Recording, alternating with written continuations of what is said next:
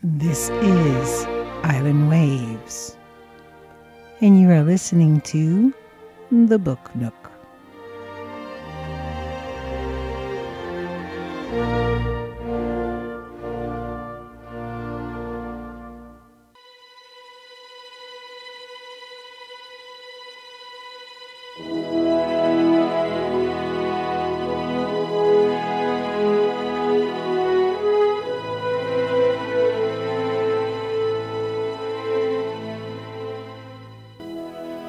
You're listening to Island Waves.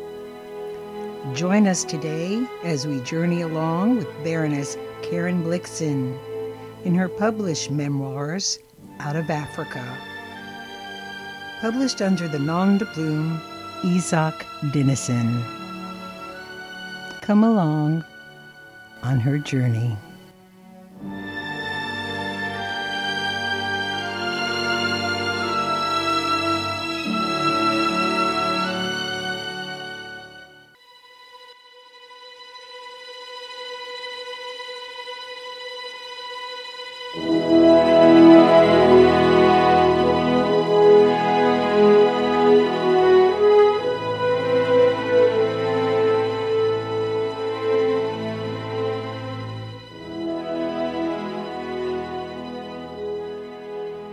I had a farm in Africa. Before I took over management of the farm, I had been keen on shooting and had been on many safaris. But when I became a farmer, I put away my rifles. The Maasai, the nomadic cattle-owning nation, were neighbors of the farm and lived on the other side of the river. From time to time, some of them would come to my home to complain about a lion or two that was taking their cows, and they would ask me to go out and shoot it for them, and I did so if I could. Sometimes on a Saturday I would also walk out to the Ungi Plains and shoot a zebra or two as meat for my farm laborers, with a long tail of optimistic young Kikuyu after me. I shot birds on the farm, superfowl and guinea fowl. They are very good to eat, but for many years I was not out on any shooting expedition. And still we often talked on the farm of the safaris that we had been on. Camping places fix themselves in your mind as if you had spent long periods of your life in them. You will recall the curve of your wagon track and the grass of the plain like the features of a long-lost friend. Out on the safaris, I had seen a herd of buffalo, 129 of them, come out one morning mist under a copper sky, one by one, as if the dark and massive iron-like animals with mighty horizontally swung horns were not approaching, but instead were being created before my very eyes and sent out as they were finished. I had seen a herd of elephants traveling through the dense native forest where the sunlight is coming through like creepers in small spots and patches, pacing along as if they had an appointment at the end of the world. It was in giant size the border of a very old, infinitely precious Persian carpet in dyes of green and yellow and black and brown. I had time after time watched the progression across the plain of the giraffe in their queer gracefulness, as if it were not a herd of animals at all, but of a family of rare, long-stemmed, speckled, gigantic flowers slowly advancing. I had followed two rhinos on their morning promenade when they were sniffling and snorting in the air of the dawn, which is so cold that it hurts the nose. And they looked like two very big angular stones rollicking in the long valley and enjoying life together. I had seen the royal lion before sunrise below a waning moon, crossing the gray plain on his way home from the kill, drawing a dark wake in the silvery glass of the face of the red of the sky. And during its midday siesta, when he reposed contentedly in the midst of his family on the short grass and in the delicate spring-like shade of the broad acacia trees of his park of Africa.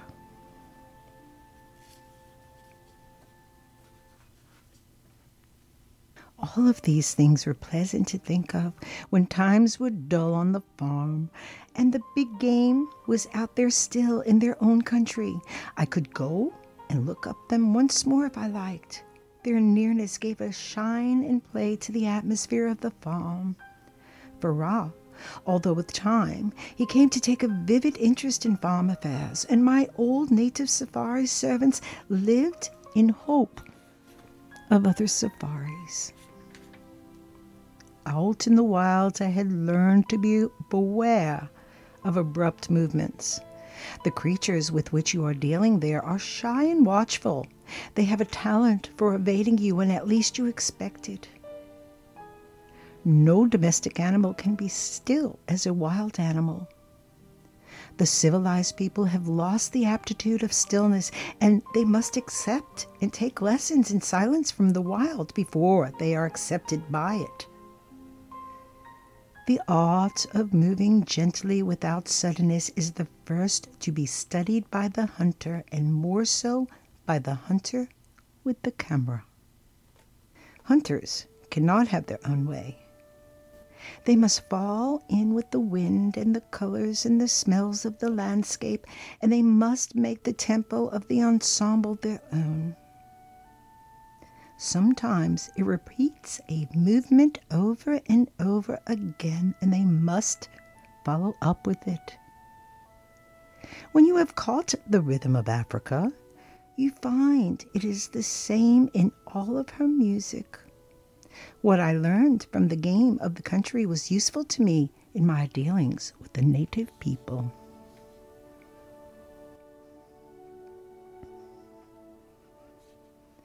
The love of woman and womanliness is a masculine characteristic, and the love of man and manliness a feminine characteristic. And there is a susceptibility to the southern countries and races that is a Nordic quality.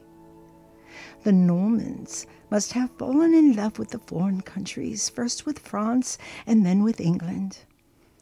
Those old milords who figure in the history and fiction of the 18th century is constantly traveling their nature, but were drawn and held by the fascination of things wholly different from themselves. The old German and Scandinavian painters, philosophers, poets, when they first came to Florence and Rome, went down on their knees to adore the South. A sort of queer, illogical patience toward an alien world came out in these impatient people.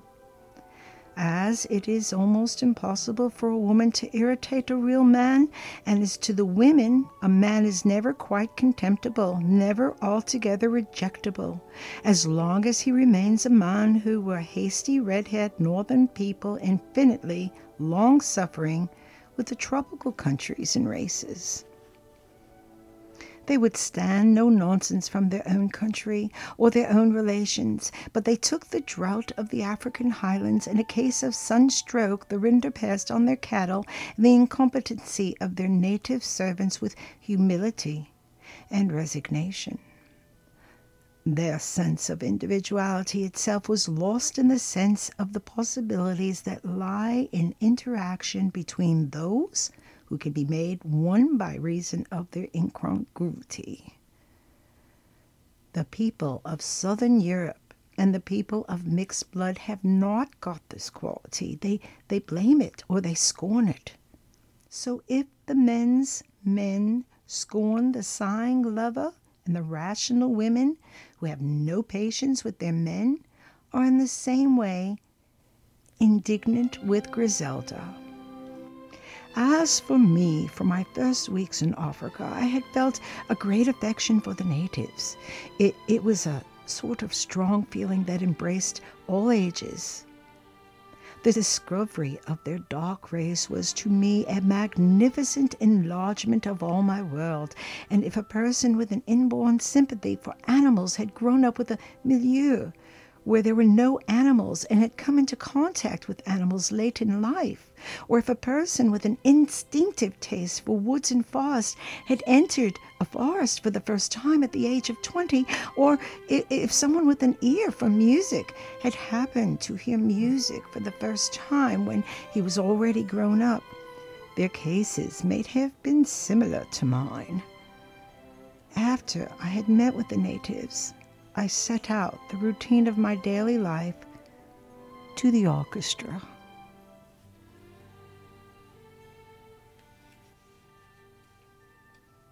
My father was an officer in the Danish and French army, and as a very young lieutenant at Dubai, he wrote home, "Back in Dubai, I was officer to a long column. It was work, but it was splendid.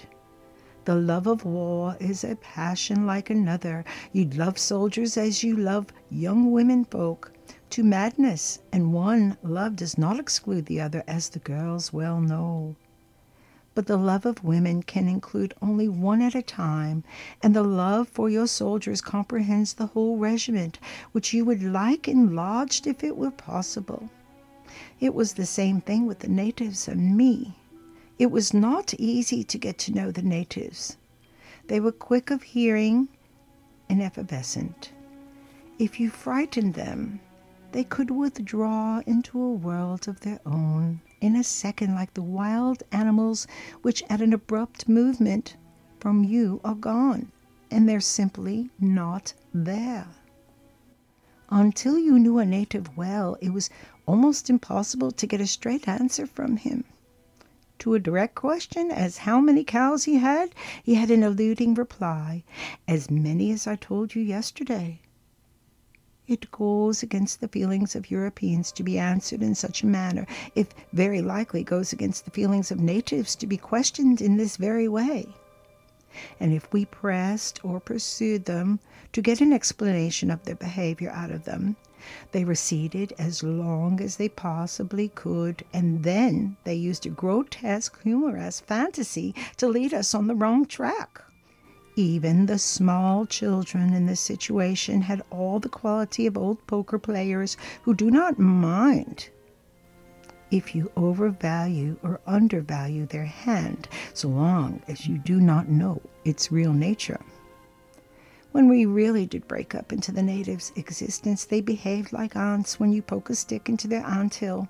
They wiped out the damage with unwearied energy, swiftly and silently, as if obliterating unseeming action. We could not know and could not imagine what the dangers were that they feared from our hands. I myself think that they were afraid of us more in the manner in which you are afraid of a sudden terrific noise than you are afraid of suffering and death. And yet,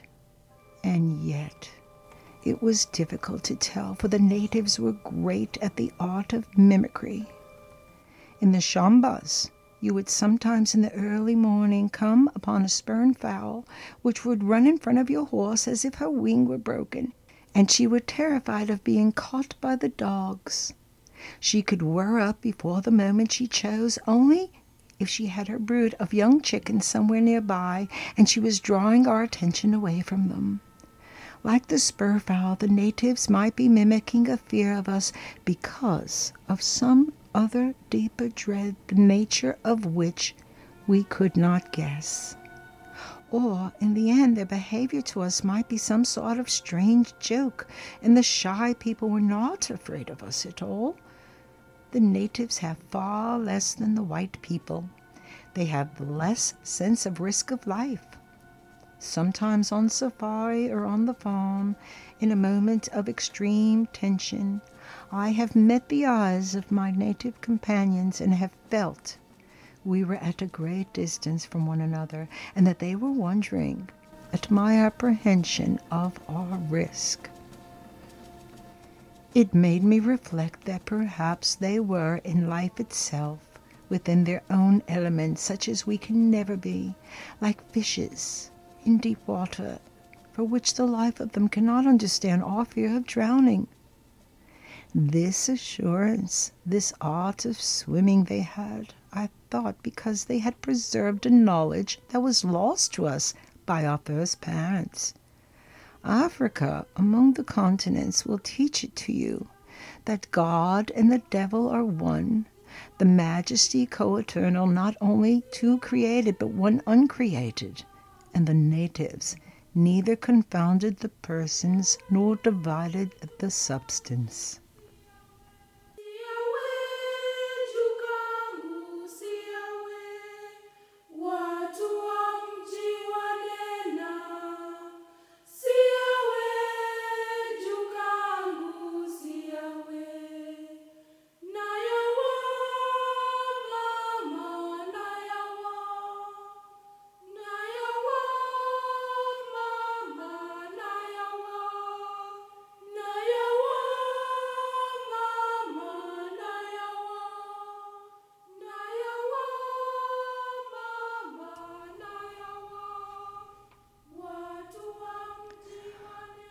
On our safaris and on the farm, my acquaintance with the natives developed into a settled and personal relationship. We were good friends, and I reconciled myself to the fact that while I should never quite know or understand them, they knew me through and through, and we were conscious of the decisions that I was going to take before I was certain about them myself. For some time I had a small farm up in the Gilgil, where I lived in a tent, and I traveled by the rail to and from Gilgil and Nigong. At Gilgil, I might make up my mind very suddenly when it began to rain to go back to my house. But when I came to Kikuyu, which was our station on the railway line, and from where it was then 10 miles to the farm, one of my people would be there with a mule for me to ride on home. And when I asked them how they had known that I was coming down, they looked away and seemed uneasy, as if frightened or bored, such as we should be if a deaf person insisted on getting an explanation of a symphony from us. And when the natives felt safe with us from abrupt movements and sudden noises, they would speak to us a great deal more openly than one European speaks to another. A good name, what is called prestige, meant much in the native world. They seem to have made it up at some time, a joint apprisement of you against which no one would everywhere ever go. At times, life on the farm was very lonely, and in that stillness of the evenings, when the minutes drift from the clock, life seemed to be dripping out of you with them, just for want of people to talk to. Yet all the time I felt the silent, overshadowed existence of the natives running parallel with my own on a different plane. Echoes went from one to the other. The natives were Africa in flesh and blood, the tall, instinct volcano of Longonot that rises over the Rift Valley, the broad mimosa trees along the rivers, and the elephant and the giraffe were not more truly Africa than the natives were themselves, small figures in an immense scenery. All were different expressions of one idea, variations upon the same theme. It was a congenial upheaping of heterogeneous atoms, but a heterogeneous upheaping of congenial atoms, as in the case of the oak leaf and the acorn and the object made from oak. We ourselves in boots and in our constant great hurry often jar with the landscape. The natives are in accordance with it, and when the tall, slim, dark, and dark-eyed people travel, always one by one, so that even the great native veins of traffic are narrow footpaths, or work the soil, or herd the cattle, or hold their big dances and tell you a tale. It is Africa, wandering, dancing, and entertaining you in those highlands. You remember the poet's words. Noble found I ever the native, and insipid the immigrant. The colony is changing and has already changed since I lived there. When I write down as accurately as possible my experiences on the farm with the country and some of the inhabitants of the plains and the woods, it may have a sort of historical interest.